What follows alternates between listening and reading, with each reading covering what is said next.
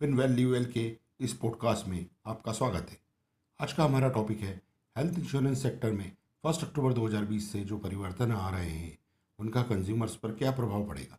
IRDAI insurance regulatory development and authority of India द्वारा जो guidelines issue की गई है उनके 1 अक्टूबर 2020 से क्या फ़ायदे कंज्यूमर्स को मिलेंगे, आइए जानें।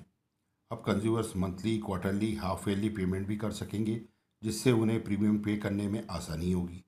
8 साल से ज़्यादा की पॉलिसी होने पर कोई भी क्लेम रिजेक्ट नहीं होगा। इससे बुजुर्गों को क्लेम लेने में परेशानी नहीं होगी। कुछ बीमारियां जैसे mental illness, robotic surgery, stem cell therapy भी कवर होंगी। खतरनाक परिस्थिति में काम करने के कारण जो बीमारियां होती हैं उन पर भी अब क्लेम मिलेगा। पहले ये कवर नहीं होती थी। जो बीमारियां कवर्ड नहीं होती यानी एक्सक्लूजन्स को क्लियरली बताना होगा एक स्टैंडर्ड फॉर्मेट में, जिससे कंज्यूमर्स को समझने में आसानी होगी। कोरोना वायरस के कारण टेलीमेडिसिन काफ़ी चर्चा में है, वे भी कवर होंगी। लिमिट से ज़्यादा का रूम रेंट लेने पर जो एक्स्ट्रा चार्जेस लगते थे वो नहीं लगेंगे अगर हॉस्पिटल चार्ज नहीं कर रहा है। क्लेम को 30 दिन में रिजेक्ट या पे करना होगा, अन्यथा बैंक रेट से 2% ज़्यादा ब्याज पे करना होगा। इससे कंज्यूमर्स को समय पर क्लेम का पैसा मिलेगा। जो बीमारियां किसी क्वालिफाइड डॉक्टर ने पॉलिसी लेने के 4 साल पहले डायग्नोसिस की है उन्हें प्री एग्जिस्टिंग डिजीज काउंट किया जाएगा।